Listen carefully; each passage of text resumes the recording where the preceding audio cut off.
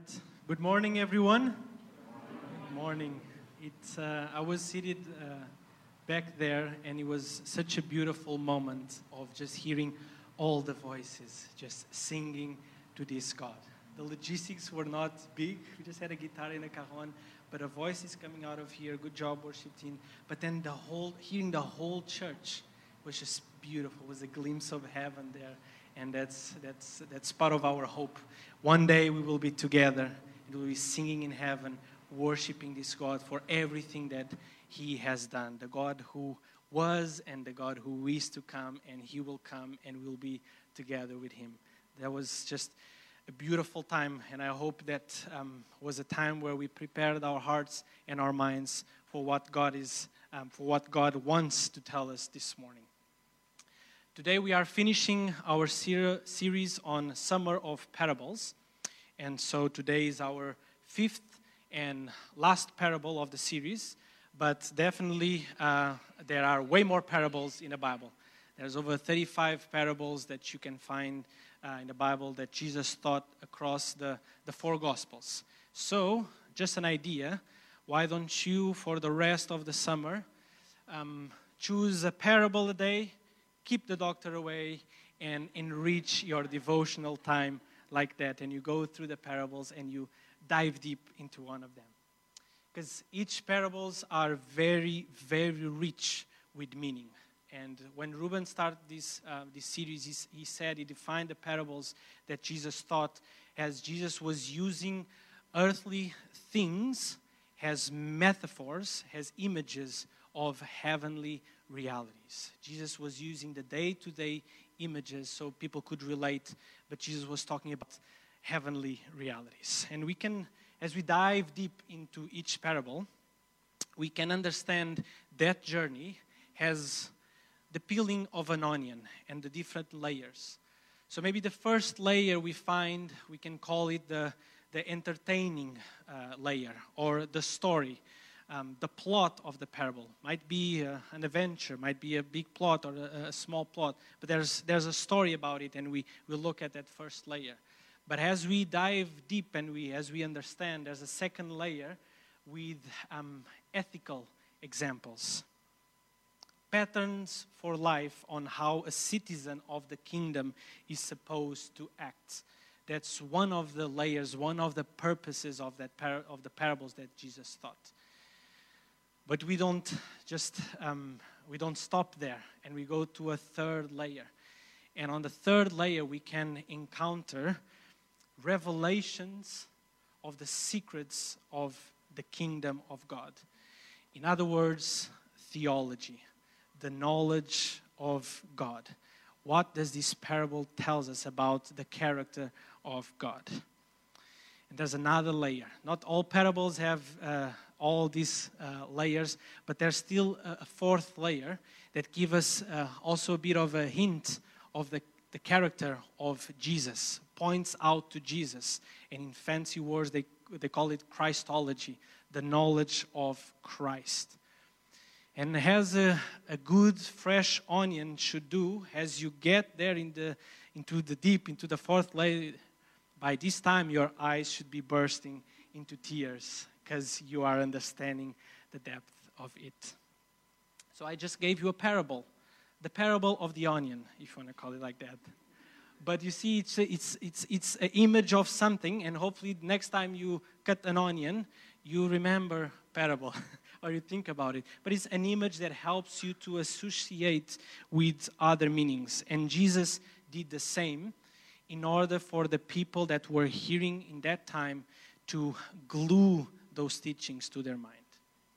But 2,000 years after, as we are here, in order for us to also understand to the fullest the meaning of those parables, we have an additional challenge. Because we live 2,000 years after, Jesus was a Jew living in Jewish territory, occupied by Romans. They had their context, they had their culture, and things were very different back then from what they are now. So we have an additional effort to translate or to understand what it meant, those words or those expressions or the image that Jesus used. What do they mean to us during this time?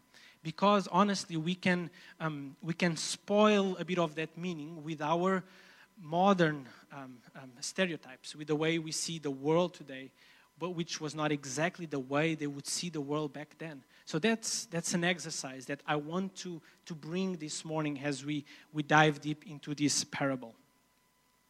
So today, we are looking at a very famous parable. If you're a Christian for some time, you probably have heard it, probably once a year at least, or maybe you just heard in an expression that became culturally ingrained when someone does something good to someone else. You say, "Oh, he acted or she acted like a good Samaritan," right? So today we are diving into the parable of the Good Samaritan.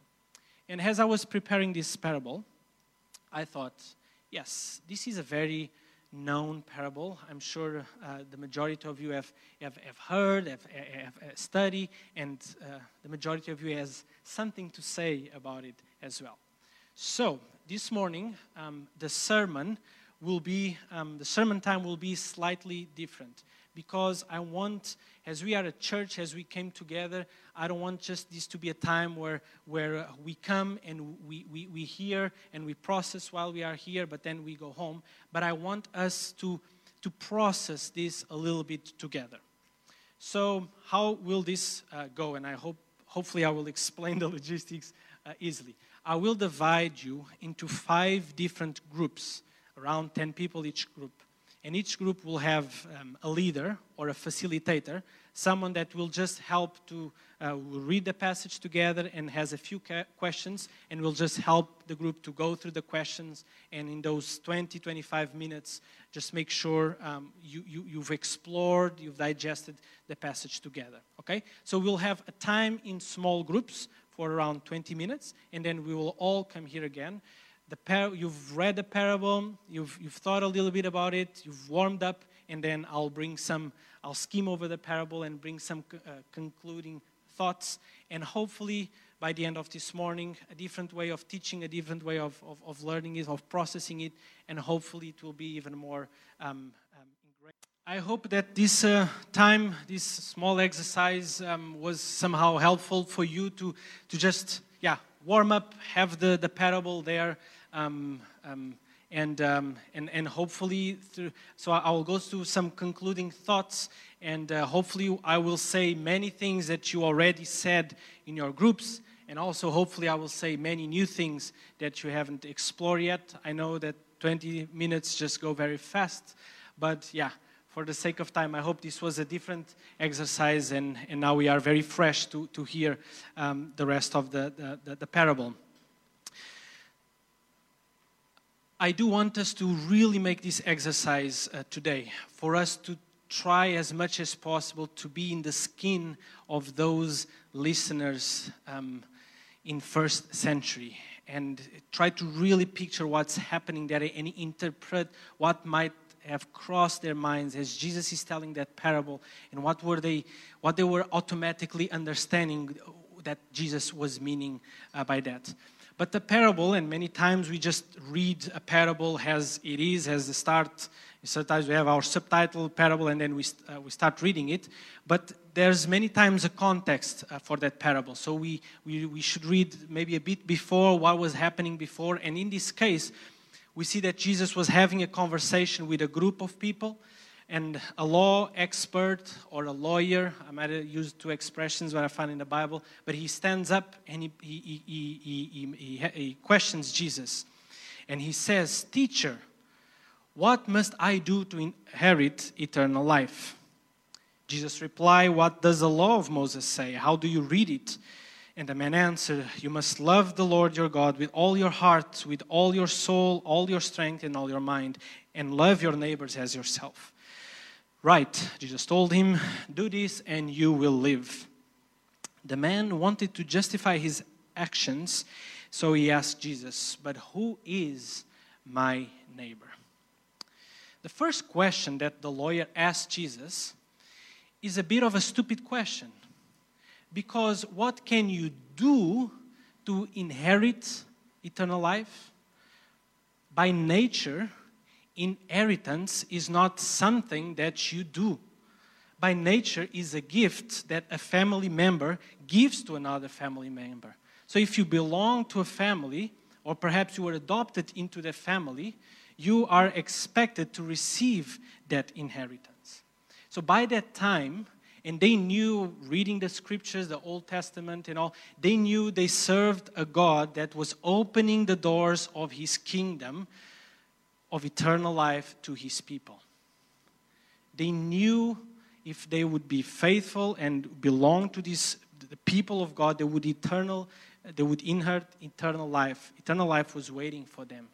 But what must I do to inherit the eternal life?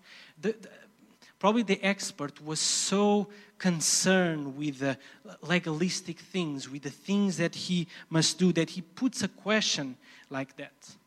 Or in other words, can a man justify himself before God? He was concerned to have this question answered. And we see that Jesus did not answer his question. Probably Jesus paused, thought a little bit, took the imaginary dust out of his pen so he could have a few more seconds to calm down. Okay, that's a stupid question, but let's go. What does the law say? How do you read it? And then the man answers, and answers correctly, Jesus said. Jesus, in fact, there's another episode when someone asked Jesus, how do you sum the law? What's the summary of the whole law? And Jesus says, love the Lord your God with all your heart, mind, and strength, and love your neighbor. So this man probably knew Jesus' summary before, and he answers correctly. And Jesus says, yes, you've answered correctly. So Jesus is kind of saying, you can actually do something to inherit eternal life. But if you're so concerned on doing something, this is what you must do. You must love your God with all your heart, with all your mind and strength. You must love Him every day, all the time, consistently. You must love your neighbor unfailingly. So yes, you must meet this standard.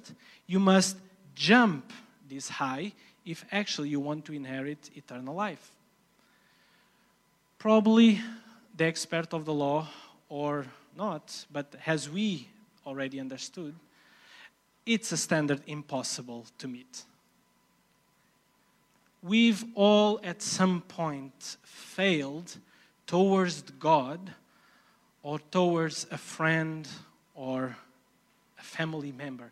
We've all failed. In the Olympics games about to start, they have to, I don't know the name in English, but they have to jump that high, the bar. I think they have 3 attempts at a certain height. If they touch the bar and it falls, then they are out of it. We've failed towards God. We've not been able to love Him and love the others consistently. So many times we are unqualified. We are out. But the lawyer probably is still fighting with his pride and not understanding it. Maybe he thought, maybe I can meet the standard of the loving God part. If I go to the synagogue all the time, or at least every Saturday, if we come to the church all the time, if I give regularly my tithes, if I give to the poor, or if I pray a lot and I practice all the traditions, maybe that should me get straight with God. That's why he then makes a question, but who is my neighbor? Maybe he thought, okay, so maybe the God part, I can do it, but maybe I need to solve the neighbor part. So who is my neighbor? Maybe this shouldn't be a big list that Jesus is going to give me. Maybe I'll be able to manage it because my neighbor will probably not be a Gentile, a non-Jew, definitely not the Romans that are our invaders or the Samaritans that we dislike. Let me just rewind a bit. In case you don't know, Samaritans, they live in the same territory as that Jewish area, a bit more of north. And the Jews and the Samaritans, they were not in good terms at all. And it all comes back to a few centuries before, where when there was the first invasion of the Assyrians, they invaded the northern territory. They took the educated and the rich people to their land, and they kept the poor, fragile people there. They intermarried with people from the outside. They start worshiping other idols. It came to a point where they said, our holy temple is no longer Jerusalem, but it's in Mount Gerizim, so a different area. So there was now two different places where they should worship their God. When, after the Babylonians, when they wanted to rebuild the temple, the Samaritans, not recognizing Jerusalem was the place to worship, they killed pigs and they put dead pigs in the area they wanted to consecrate the temple, so they made the place a mess. So you can see there's a lot of historical background. They were not in good terms. Definitely a Samaritan is not my neighbor, he thought. So who is my neighbor? I think I can manage that list. So Jesus goes on and tells him a parable. So he doesn't answer his question again, but he goes and Jesus tells a parable. And you've read this parable this morning. There is this guy traveling from Jerusalem to Jericho, a 27-kilometer way, not an easy way. They had to come down, bumpy road. It was known to be a dangerous road, and this man is assaulted. Probably he offered some resistance because the text tells us that he was beaten, his clothes were stripped away. So something happened there, and the thieves, they just took everything and beat him so hard that he was dead. They're half dead, unconscious, naked by the side of the road. And so Jesus says, a priest comes down the road. In the temple in Jerusalem, the temple was served by three kinds of people. You had the priests, the teachers, the masters. They would be part of the higher class. They would be the one leading and teaching on the people and making and dealing with the law. Then you have another class, the Levites, or in other words, the assistants to the priests. You find that also in some Bible translations. And then you have laymen, people that would just deal with the day-to-day logistics. But Jesus starts with saying, a priest comes down the road, and he looks and he sees the man, and he passed on the other side. So priests, they were known to be very wealthy. They had money, they had resources. So definitely, a journey that long, 27 kilometers, they would not probably be walking doing that journey. So they would most probably afford to have their own ride, a horse or a donkey. So this priest could have well transported the man into the back of his animal, but he doesn't do it. One of the questions was, what might have gone through the priest's mind as he sees someone there in order for him not to do something about it? He struggled with something. First, the victim was stripped, no clothes, and he was naked, no clothes, and he was unconscious, was not able to speak. So there was no way for the priest to identify who was he dealing with. No clothes. He did not know. They could understand by the way people were, what they would wear, if they were rich people or poor people, or even the regions they would come from. And especially if someone could talk and they could understand their accent. I'm sure in your country you understand where people come from, what region, just by the way they talk. But this guy is there. He cannot speak. He's unconscious. He's naked. So there's no way the priest can know who is that guy. If he was a fellow Jew, especially a law-abiding Jew, then the priest would have the responsibility to help someone. But what if the victim was a Gentile, was an Egyptian, or a Greek, or a Roman, or a Samaritan? Then by law, the priest, he had no obligation to help that man. So he started thinking about it. Should I do something? Should I not? But the law says, what if? Better not. More, if the wounded man was actually dead, I mean, he was cautious, he didn't know if he was dead. And if the priest would touch a dead man, according to the law as well, he would be ceremonially defiled, ceremonially unclean, according to the law. So if defiled, also according to the law, he had to go back to Jerusalem and go through a week-long process of purification. He would not be able to work during that week. He would not be able to receive his money, eat any food, lose a week of his life because he would be ceremonially defiled because he touched a dead man. So with all this complex thought in his mind, with all these what-ifs, with all these uncertainties, the verdict was, I'll pass to the other side. A wounded man was totally neglected. If no one came after him, most probably that man would die there. And the priest knew that. But because of all the struggles in his mind, because of all the what-ifs, he decided to go to the other side. Wealthy people like him, they also didn't usually travel alone. They would probably travel in groups, most probably with other assistants in order to have more protection. The priest did not do anything, and we are told that the group that was with the priest probably also did not do anything. They all passed to the other side of the road. Verse 32. Then a Levite come. Levites were assistants to the priests in the temple.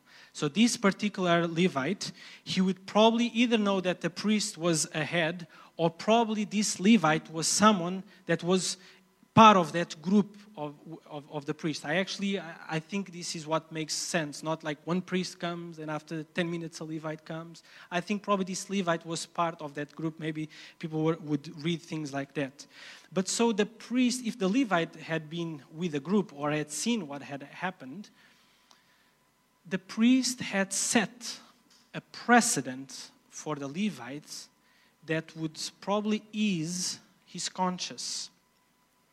Should a Levite upstage a priest? Did the Levite think he understood the law better than the priest?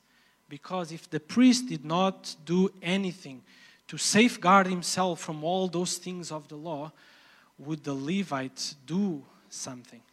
Probably he would have to meet the priest in Jericho, and he would be probably insulting the priest because he did something that the priest did not do. If others did not help, why would I? Thought the Levite. If others passed to the other side, why would I? So sadly, the Levite also decided to cross to the other side of the road, and he left the wounded man alone there to his fate.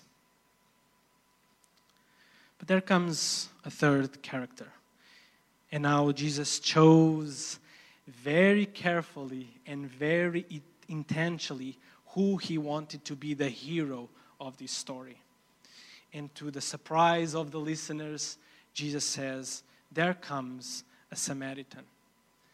Again, imagine Jesus telling to a group of Jews that in this story, all the Jews mentioned did not act correctly, but the Samaritan was the hero to the story.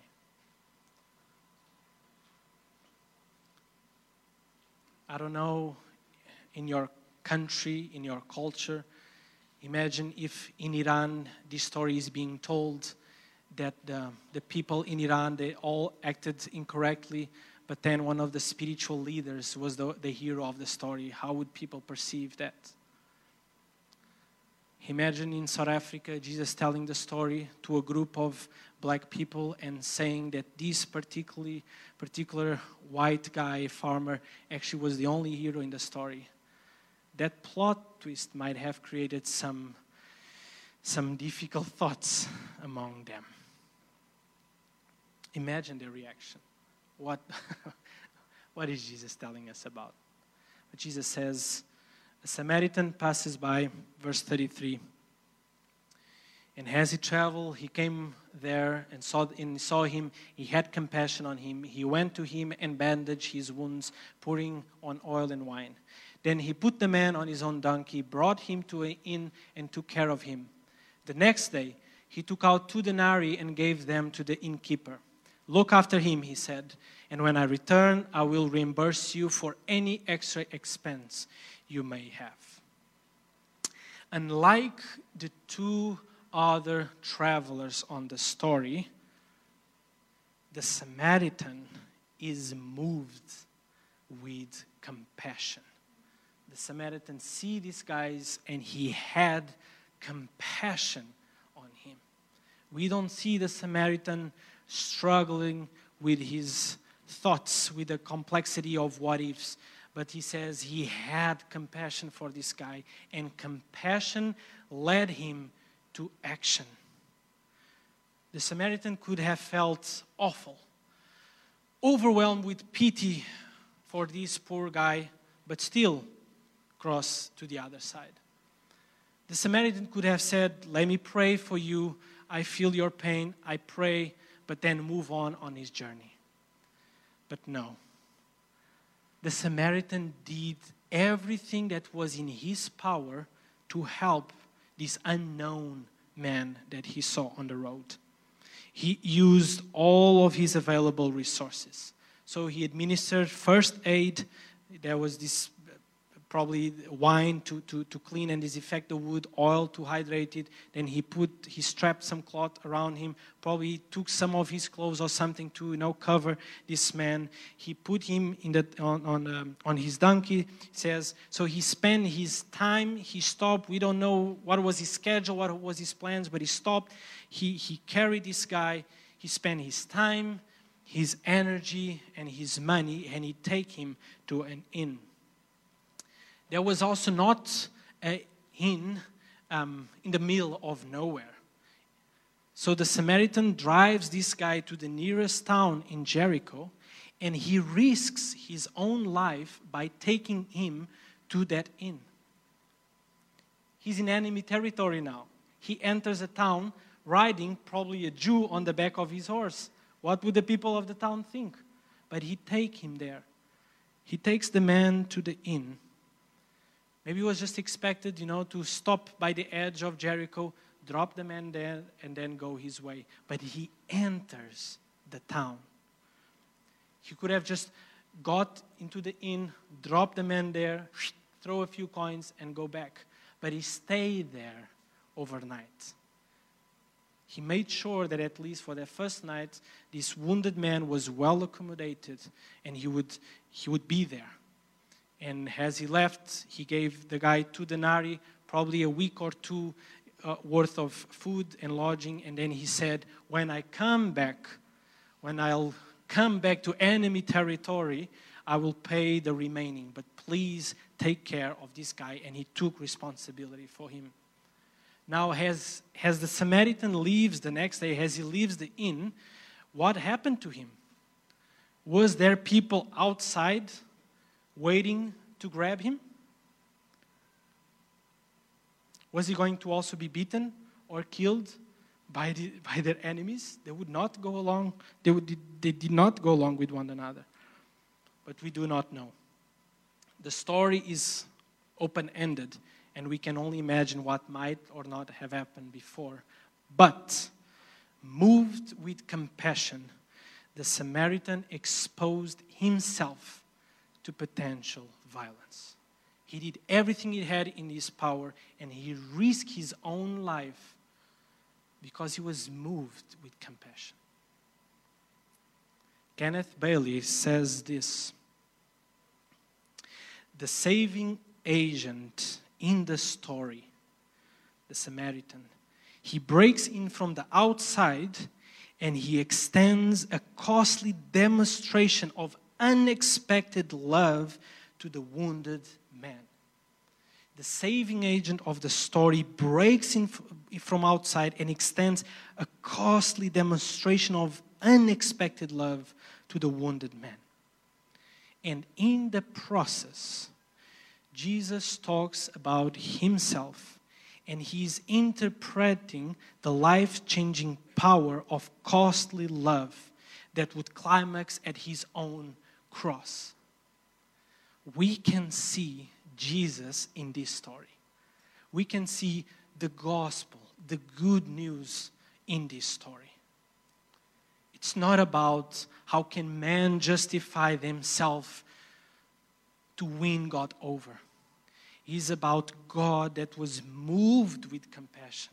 God that loved the world so much that he sent his only son to come as a man, to deal with us, not at a distance, not from the other side, not just having pity on us, but he came to us, and Jesus himself gave everything he had. Jesus himself not only risked his life, but he gave his own life so that we, wounded, unconscious, half dead by our sins, would be taken care by and could be and live again for another day. Jesus is talking about himself, and Jesus, moved by compassion, show us an ethical example that we should all follow him as well. So the lawyer's question, who is my neighbor? Jesus does not answer his question, but instead, Jesus shifts a bit the things and he reflects on the larger question. And Jesus asks him, who became a neighbor to this man? To whom must you, to whom must I, to whom must we become as a neighbor to someone else? And the answer is to anyone in need. At a great cost, the Samaritan became a neighbor to the wounded man. The neighbor is the Samaritan, not the woman, the wounded man. So in this conversation, the lawyer has a chance to see that he cannot justify himself before God because what he is challenged to do is beyond his capacity. But at the same time, he is told, as he listened to this parable, that Jesus asked of him and asked of us a noble, ethical model to follow.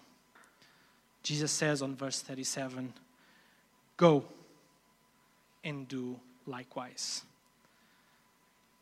At the same time that Jesus challenged that man and those who were listening, Jesus is challenging us today. Go, live the kingdom in this way. Compassion reaches beyond our own what ifs, our own complications. Compassion reaches beyond our resources. It reaches beyond our plans. It reaches beyond our schedule and our own needs. The kingdom of God has a universal neighborhood. The kingdom of God has a universal neighborhood. And this is very radical. This is easier said than done, for sure. But this is how Jesus described what compassion, what love is. And this is how actually Jesus acted in his lifetime here on earth. Jesus was moved out compassion and showed mercy to us in a very practical way. And he tells us, go and do likewise. In Hosea 6, God says, I want you to show love, not offer sacrifices. I want you to know me more than I want burnt offerings. I want you to show love, not offer sacrifices. In other words, God says, I want you to move from law to things of do's and don'ts and move to mercy. I want you to stop trying to win God over by doing mechanical, routinely duties, but in contrast, live outpouring costly demonstrations and acts of love towards your neighbor. That's kingdom-like. That's reflecting Jesus, because Jesus did the same to us. So how can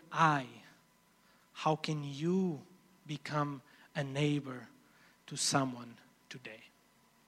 Who do you know that is in need? Who do you know that you can actually help in the practical way? Who do you know that you can reach out and be moved with compassion beyond your own needs, beyond your own schedule, and you become a neighbor to someone else and show them love in such a practical way? How can you invest your skills, your gifts? How can you invest the time and the place you are, the here and now, for the time being, either in Lisbon or wherever you come from? But how can you invest those skills, those resources, those things that God gave you? How can you invest and become a neighbor? In some church ministry, how can you invest your time and your skills in the church ministry? How can you invest your time at the Lisbon Project? Is a strategy that we have to become a neighbor. Or in any other organization or something that you recognize, that you know of. How can you be involved and invest and love in a very practical way? So I'm going to pray, and I will ask the team to come. And as we'll spend this next couple of minutes in worship, may this just be a time where we sing the words, but at the same time we pray these words and we ask God to speak to us, to remind us, to bring people, to bring ideas into our minds. And we ask God, God, help me to be good to someone today. Help me to extend my love to someone. Help me to be more like you to someone else, so that they can know Jesus, so that they can live another day, so that they can have another opportunity to know you. And by the way we love one another, they will know we are Jesus' disciples. So Father God, we thank you because your word brings us so much. Your word is so rich, and you took time and you took care to explain your kingdom to all of us. We thank you because even if we live 2,000 years after, and even if we haven't seen you yet face to face, and even if we don't fully understand all the culture of biblical times, Father, we thank you because we've had 2,000 years of reflection upon your word, and in these days we have resources and we have means to understand better of your word. But above all, Father, we know that we have the same Holy Spirit, the same power that conquered the grave, the same power that moved Jesus in acts of compassion is the same Holy Spirit that lives in us today, Father. We just want to be aware of your Spirit. We just want to be conscious, awake, and we want to be sensitive to hear what you want from us, to be used fully by you, so that we extend your kingdom to our neighborhood, so that we become neighbors to the people around us. Help us, Father. This can only come from you. So we just ask, help us to be open vessels and receive all the power of your Spirit in order for us to bless the others around us. We ask and we agree as a church in Jesus' mighty name.